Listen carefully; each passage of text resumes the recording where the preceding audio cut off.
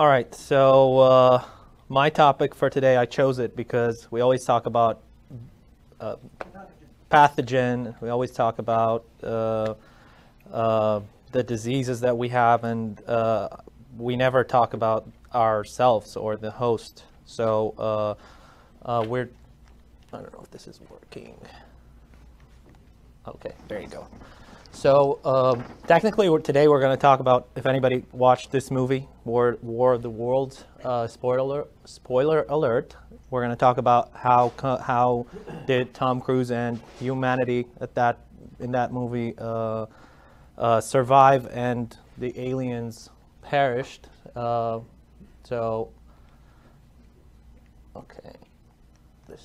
Okay.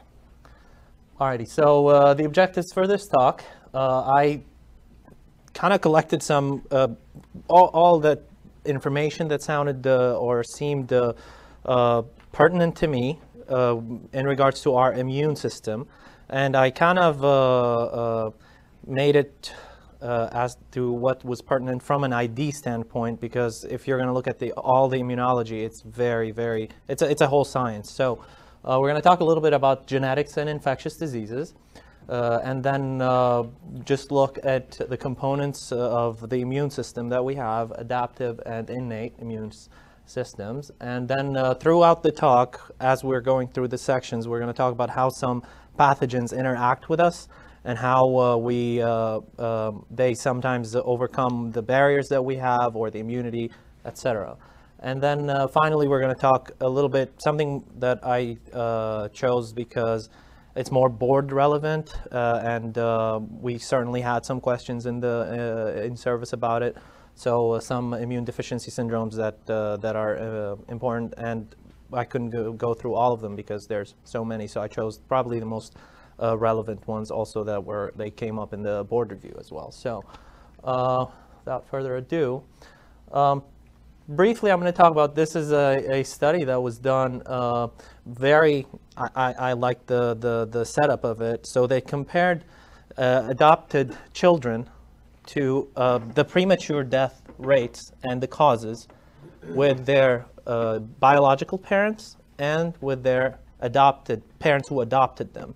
So premature death being someone dies before age 50, and they compared all-cause mortality between both, so adopted and biological parents with their kids, and so all-cause cardiovascular death from infectious diseases and from natural causes. So surprisingly enough, we always hear about cardiovascular risk, how it's a lot of it is genetic, but if you look at the first two red highlighted parts there, you see that if the biological parents died prematurely from an infectious cause, the relative risk of the biological children to die prematurely from an infectious cause is 5.8, and the cardiovascular death risk is 4.5. So it's actually, dying from an infectious cause is more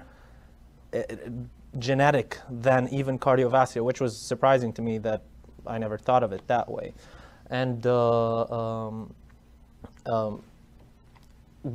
we most of the time, if not all the time, we don't really talk about family history and infectious diseases, but it might be worth your while if you ask, hey, did anybody die of an infection prematurely in your family? So that's number one, the first point that I wanted to make. There you go. And that's the second most relevant probably study that I found was that starting the bottom left, we know the conventional primary immune deficiencies. We know that there are certain genes, certain group of genes that encode a certain protein receptor, cytokine, etc. And we know there's so that's the number of genes, as you can see here, is very limited, but we know what the infectious agents are more, we know them more, as opposed to the polygenic predisposition, which is really the risks, for example, in Southeast Asia, TB, India, the tall, thin white women getting NTM infections. So these are the the groups of genes and the makeup of a person and their susceptibility to infections.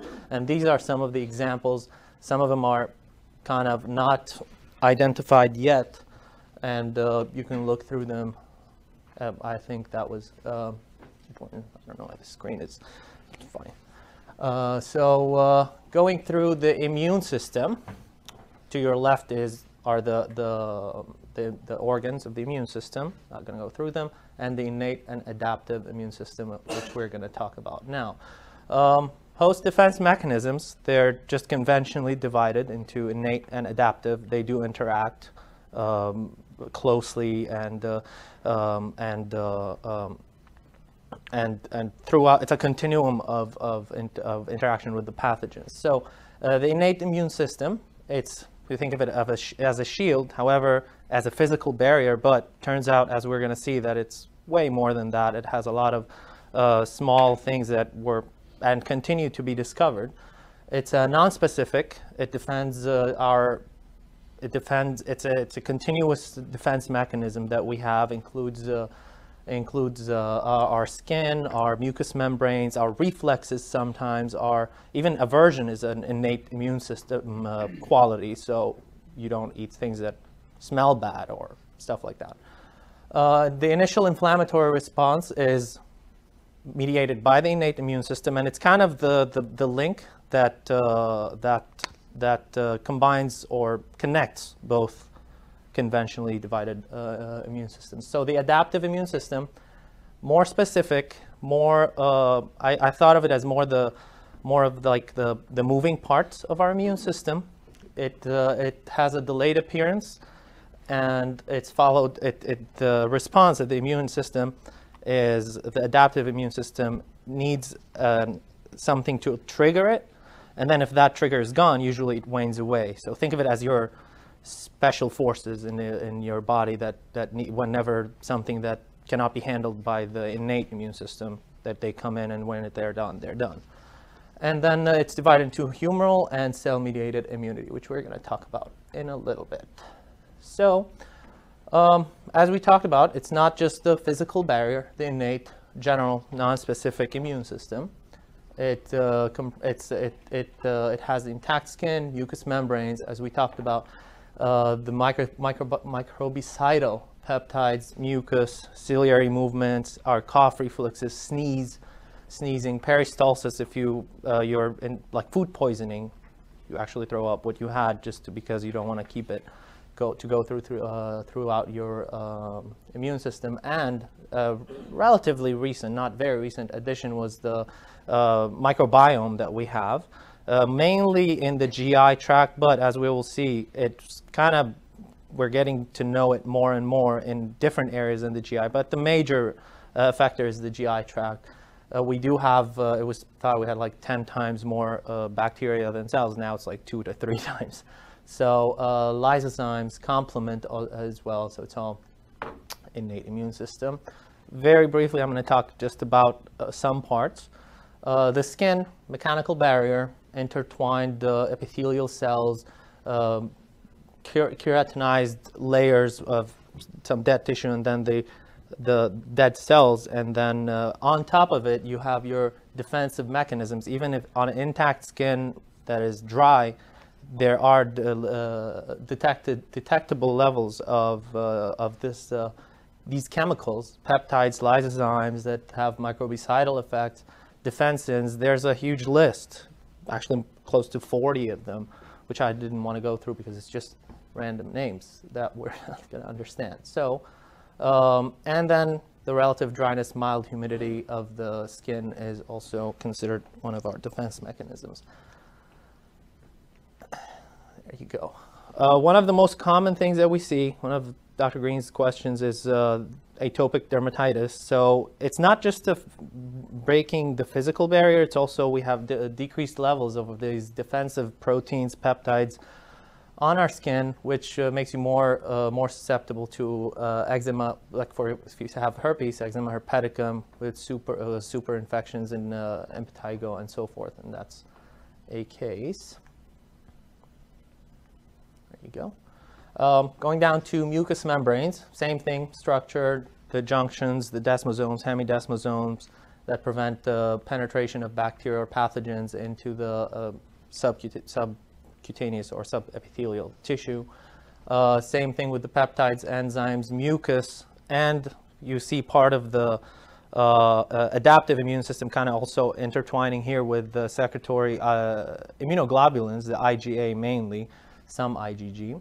And you have your iron-binding proteins. Here only I'm going to focus on the iron-binding proteins, where it looks like this is a very old defense mechanisms, because iron is very important to all bacteria and all living things, technically.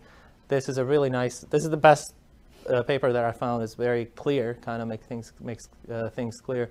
Battle for iron between bacteria, pathogens, and their hosts. So that's A is normal tissue. You have your hemoglobin, the iron in the heme particles in the red blood cells, the ferritin inside the epithelial cells, and transferrin, which is present, transfers the iron, makes it scarce for the bacteria to take it up.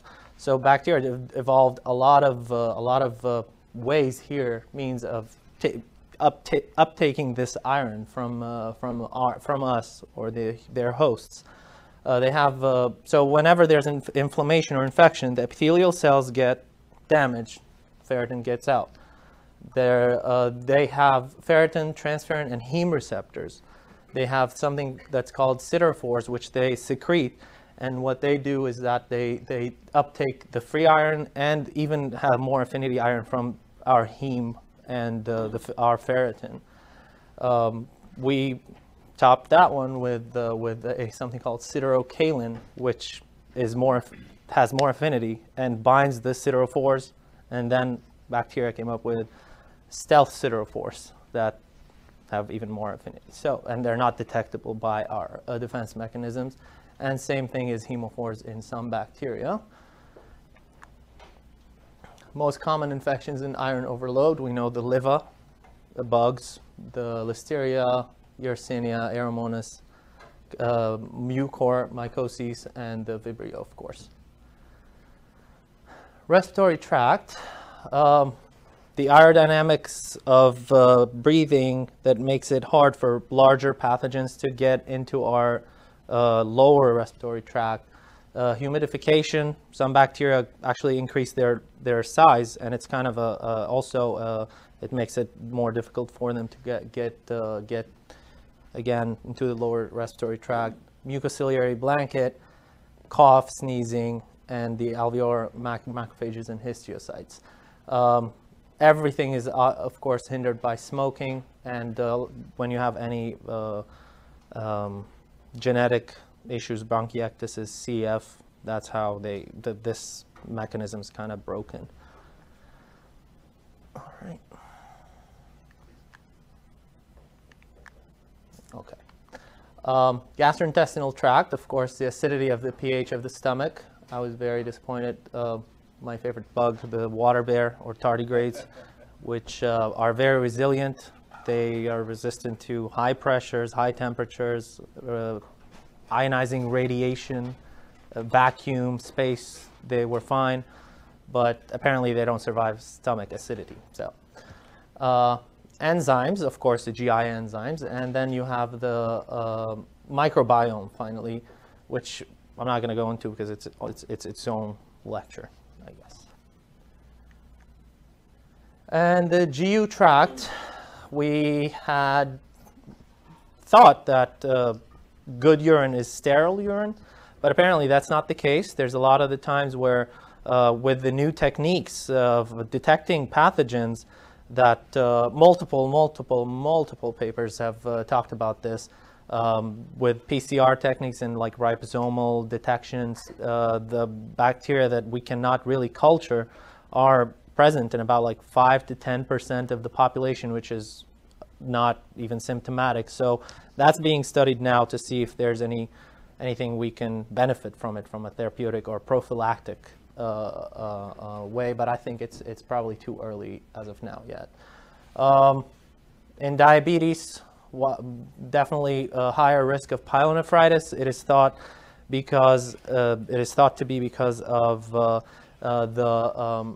usually it's in the kidney medulla, and we have a hypotonic state, which is defense mechanism because it's not favorable for bacteria. What happens in diabetes is that you secrete your sugar in your urine, and it reverses that. So that's why it was thought to have an increased risk.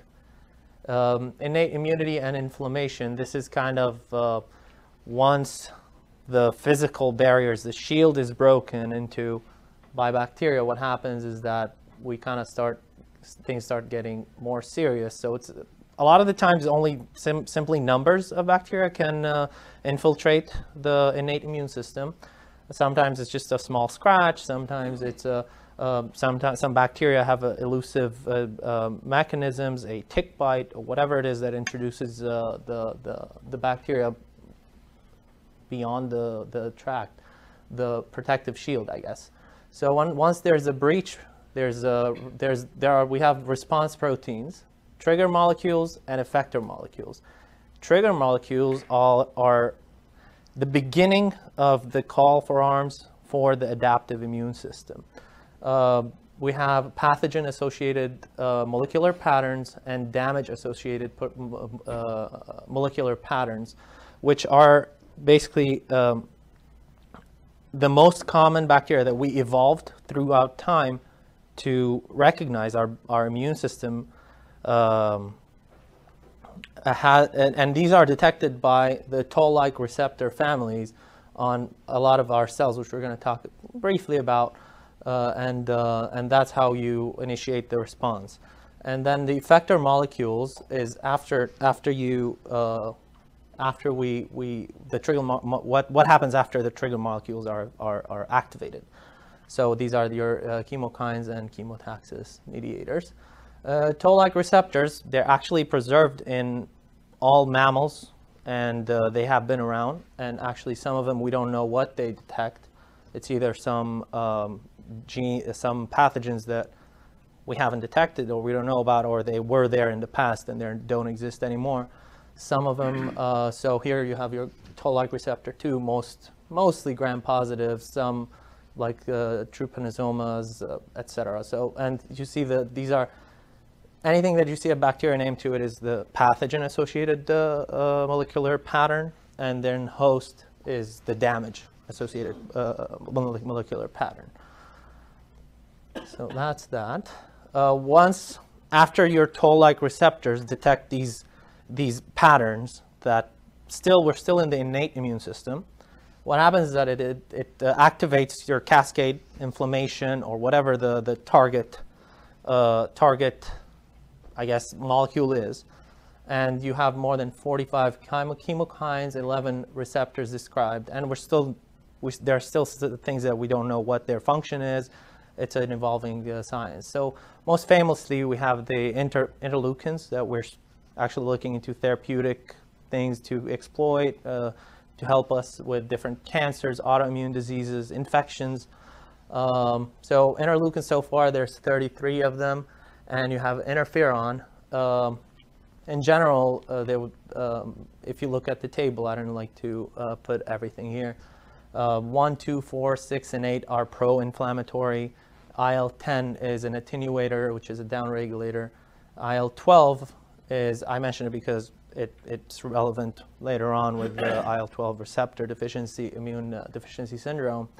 And it's a pro-inflammatory, but it works by inhibiting IL-10. So it inhibits the inhibitor. It's a pro.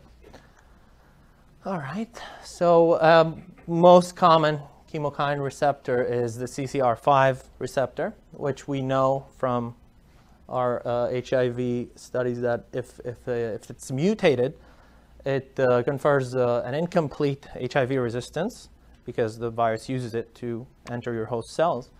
However, apparently, if you completely lost it, if it didn't exist, and some people do have that, it has an increased risk of symptomatic West Nile virus, which was interesting.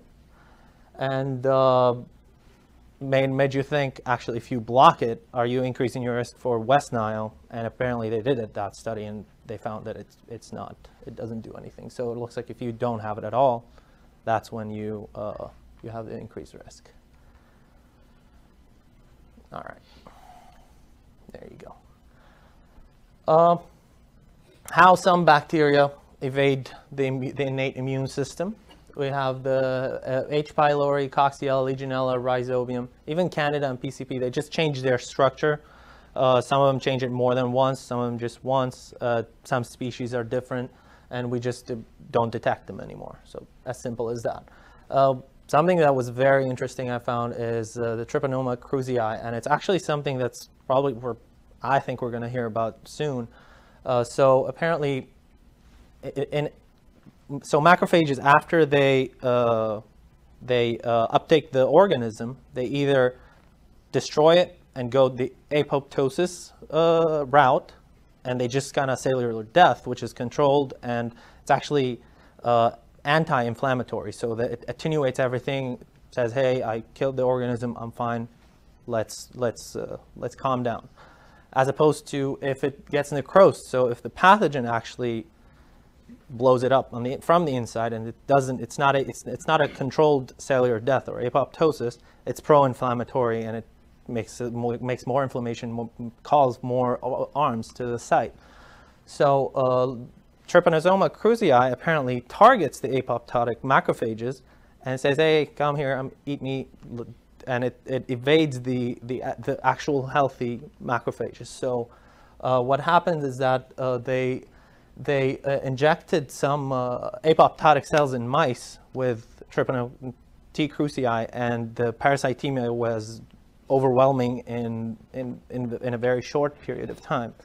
And on the other hand, they used COX inhibitors, and the parasitemia almost in vivo in mice completely went away. And now there's a lot of recent trials about use of aspirin in preventing cardiovascular damage in Trypanosoma cruzi. So I thought that was interesting.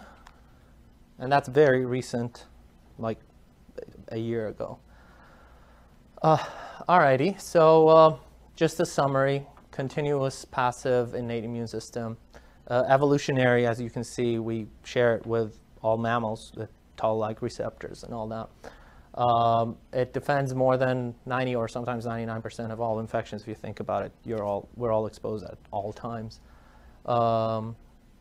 Possible exploitable properties for therapeutics, as we saw, and it's very closely linked to the adaptive immune system. The adaptive immune system, as we talked about, it's humoral immunity and cell-mediated cellular immunity.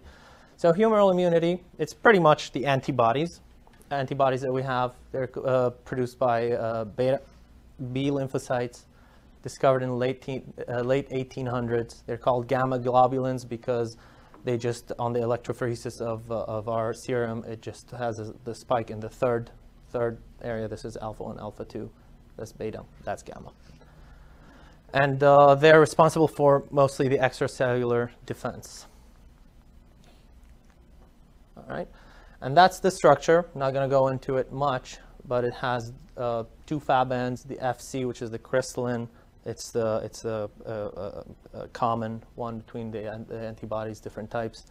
C1q is the first member of the complement cascade, and you have two heavy chains, two light chains, and based on that you get your different subtypes. You have IgM, IgA, IgD, E, and G. G is the most abundant in the body. IgM is the one that has the most sites. As you can see, it's 5 molecules. The IgA is the secretory. IgE is the different one because it doesn't bind antigen. It doesn't bind antigens. It binds mast cells, as we know. And IgD. There you go. Just major differences. Half-life, as you can see, IgG is the highest half-life. The concentration also IgG is the highest. This all changes if there's like an acute infection. We know IgM goes higher, etc. There's the ratios also are different in some immune deficiencies if they're higher or lower. Crosses the placenta, we know only IgG does, and then the mast cells and complement is only IgG, IgM. All right, so what is the importance of immunoglobulins? We know that they block, neutralize pathogens and toxins. We use them for diagnostic purposes. We look at the antibodies and the responses. Immune deficiencies, we measure it, and we figure things out, as we're going to see in a little bit. And then in treatment, passive immunizations, if someone needs antibodies acutely, such as rabies, CMV, and transplant, some snake bites, parvovirus, B19. We replace them also if someone has low immunoglobulins.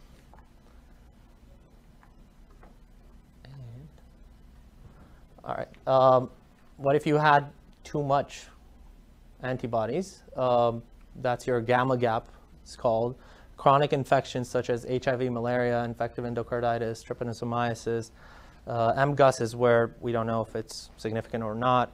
And multiple myeloma, lymphoproliferative diseases is when you have uncontrollable monoclonal production of some antibodies from malignancy.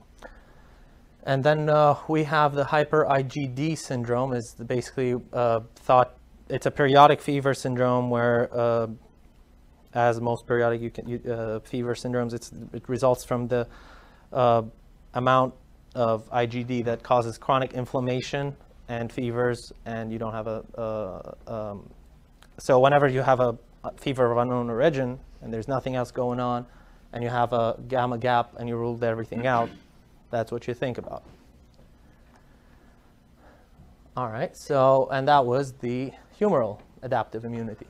Now the adaptive immunity, the cellular part, is the main key player is your T cells, and then the main supporter is the B cells and any antigen-presenting cells, which are the dendritic cells and the macrophages. There's a huge classification of T cells, which I didn't want to go through. The main ones are the helper T cells or inducers, and CD8s, which are the CD4 cells, which we know, and the CD8s are the cytotoxic. Main things with with T cells are that they have a close relation with the major MHC, the major histocompatibility complex, which is kind of where they get their targets from. The intracellular pathogens work with MHC1, and it's that presents it to CD8 cells, and that's why they're cytotoxic, any intracellular pathogens. CD4s are extracellular, and they work with MHC2. So just a couple of examples of, for example, in viruses, what happens in herpes viruses. If it's an intracellular pathogen, all viruses are. So what happens is CD4 cells detects the destruction of an infected cells. They call the B cells. They destroy the diseased cells, and the viral particles go out, and that's how they present those antigens to our B cells. And the B cells start making antibodies. So the target becomes to just destroy the cells that are infected and get rid of the extracellular virus that's left. What happens in latent infections, such as HSV and CMV and all that, what happens is that some viral particles remain transcriptionally inactive, and they're just latent. And there's no way they're not expressing their peptides or proteins, so CD8 cells are not detecting anything, so they just stay there until they get reactivated, etc. Bacteria, intracellular, we're going to talk because we talked about antibodies. So a couple of things that were interesting. They're divided into phagosomal pathogens and cytoplasmic pathogens. The phagosomal ones are mainly mycobacteria, there's salmonella, and a few others. The defense works through TNF-alpha and interleukin-12 and interferon gamma-mediated nitric oxide toxicity when they're on the inpatient side, intracellular side. The way they evade those mechanisms by preventing the phagosome-lysosome fusion. Same thing with the cytoplasmic pathogens. They're in the cytoplasma. They're just swimming around. And they just avoid hitting the vacuoles of the phagocytic vacuoles. So Listeria monocytogenes and Shigella, some rickettsial species. All right. Other components of the adaptive immune system, we have your complement, you have your mucosal immune responses, which we're not going to talk about. And then last but not least, we're going to talk about some immune deficiency syndromes. Most commonly are the iatrogenics, the drugs that we give our patients, the transplant patients, steroids, etc. And then the autoimmune patients, of course, that they get immune suppressant medications. Acquired through a lot of diseases, diabetes, HIV, asplenia, etc., and then genetic immune deficiencies. And all right, when to think about immune deficiencies? Really, for our boards is really if someone is on immune suppressive medications, you'll know. If they have a case, they'll tell you of like whatever HIV or asplenia or something. What we probably need to study, or I needed to study, are the genetic ones that we rarely see, and probably we underdiagnose it, or we don't think about it as much as we should. I don't know. I feel I definitely would need a reminder of them, especially for the boards. So when to think about immune deficiency syndromes? When you have an abnormal frequency of infections, someone who's getting a lot of infections, when you have abnormal presentation of regular infections, and when you have unusual infections that really you don't see in someone who's immune competent. Talking about the few ones that we have the time to talk about. So IgA deficiency is one of the most common immune deficiencies. It's in itself not a pathogenic thing, but if you have any small thing, even diabetes or some low-risk medications, then you'll see a lot of infections, and then you have to wonder, you have to rule out anything else that's going on with it. So in itself, it doesn't cause any issues, but if there's anything else going on with it, you have to think about what's going on in the background. And it's detectable by when you get your immunoglobulin panel and it's low. All right. Most commonly asked about question, I think we had this question on our about CVID, common variable immune deficiency. So recurrent sinus and pulmonary infections. You have your, also there was another question about Giardia and echovirus. So enteric infections, younger age. So diagnosis, you have to have a low IgG level or subclasses 1 and 3 and 2 or 4. If it's just one subclass, usually it's not really, it doesn't mean anything. You have to have another, it's like a criteria, you have to have another subtype of IgA that's also deficient, and you can augment your diagnosis with decreased response to immunization. Treatment is just to treat infections and replace your your immunoglobulins. There you go. Complement deficiencies, very common question. I think we all know terminal C5 through 9 complements is recurrent Neisseria bacteremia and meningitis. C1 through 4 is really not an immune deficiency. It's an it's associated more with like lupus and other autoimmune diseases. Diagnosis: if usually you can start screening with a CH50, which is a classical complement deficiency marker, and then you can do the subtypes for which one in particular. And then if you're thinking alternative pathway, it's AH50. So easy to remember. Treatment, antibiotic suppression sometimes if they're having a lot of infections, and you treat the infection, and some papers suggested hypervaccination with meningitis and pneumonia vaccines.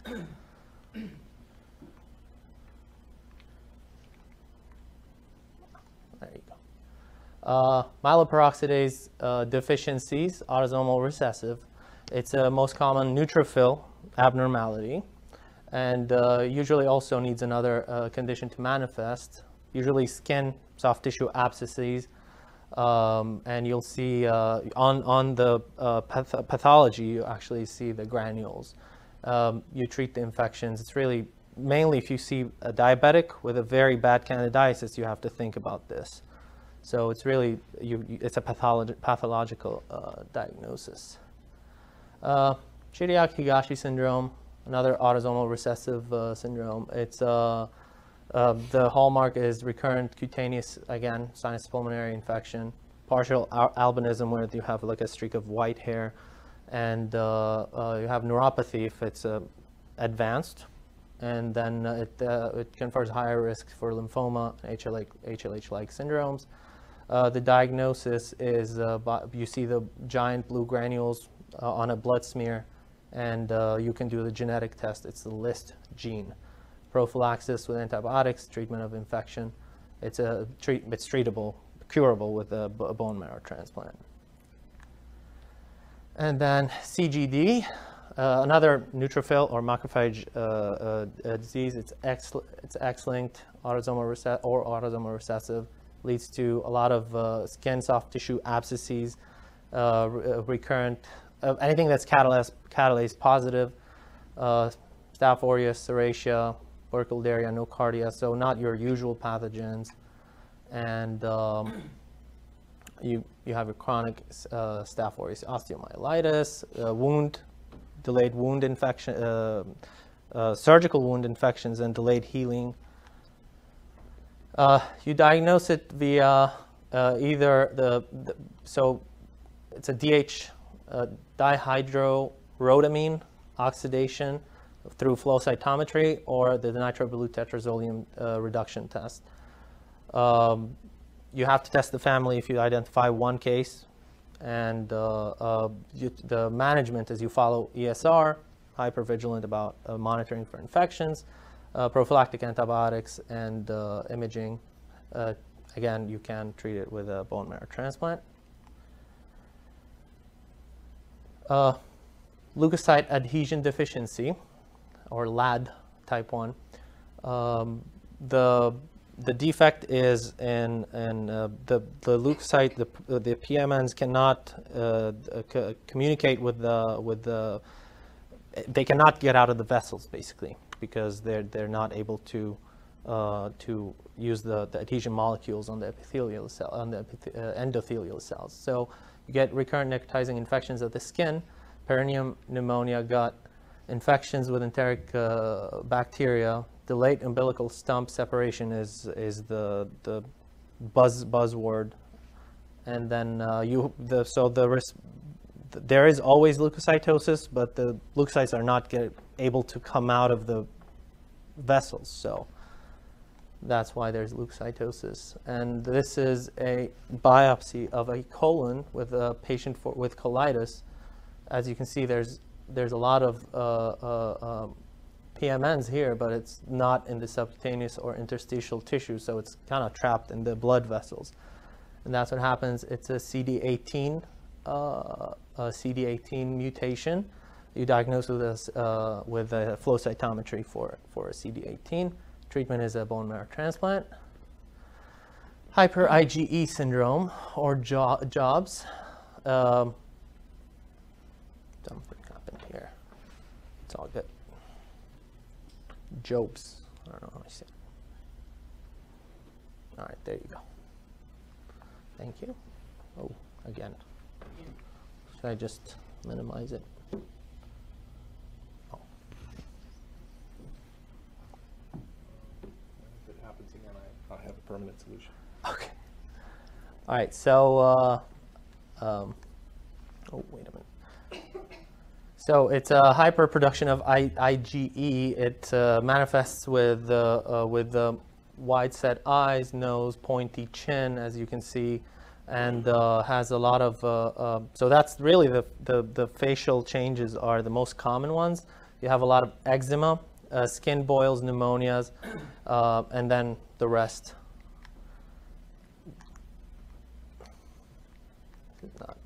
Okay. Diagnosis is by elevated IgE, more than 2,000, and then eosinophilia in almost all cases, 93%. You treat the infection, prophylactic antibiotics, and possibly BMT. DOCK18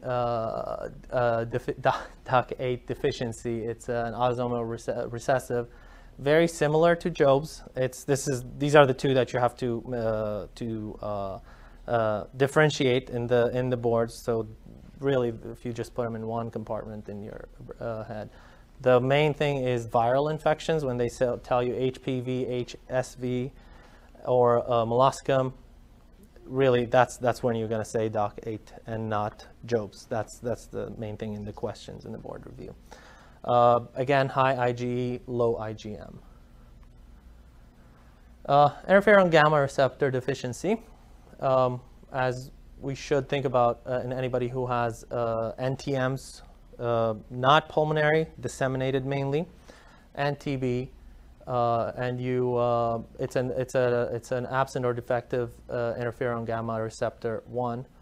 You diagnose it through flow cytometry and functional studies, and you treat the infection, and the curative treatment is BMT. Any of those infections can manifest in this disease. Usually they're more severe than usual. Not pulmonary NTM, disseminated. Let's just focus on that. IL-12 receptor deficiency, similar to interferon gamma because they work on the same pathway. One stimulates the other. Usually milder, same pathogens, and then diagnostic test is a flow cytometry and functional assays. This one can be treated with interferon gamma because it's not a receptor problem. And eventually, whenever you're thinking about an immune deficiency, try to think about what do you want to screen for, because it's really hard to differentiate in the real life between them. It's not always a board question, right?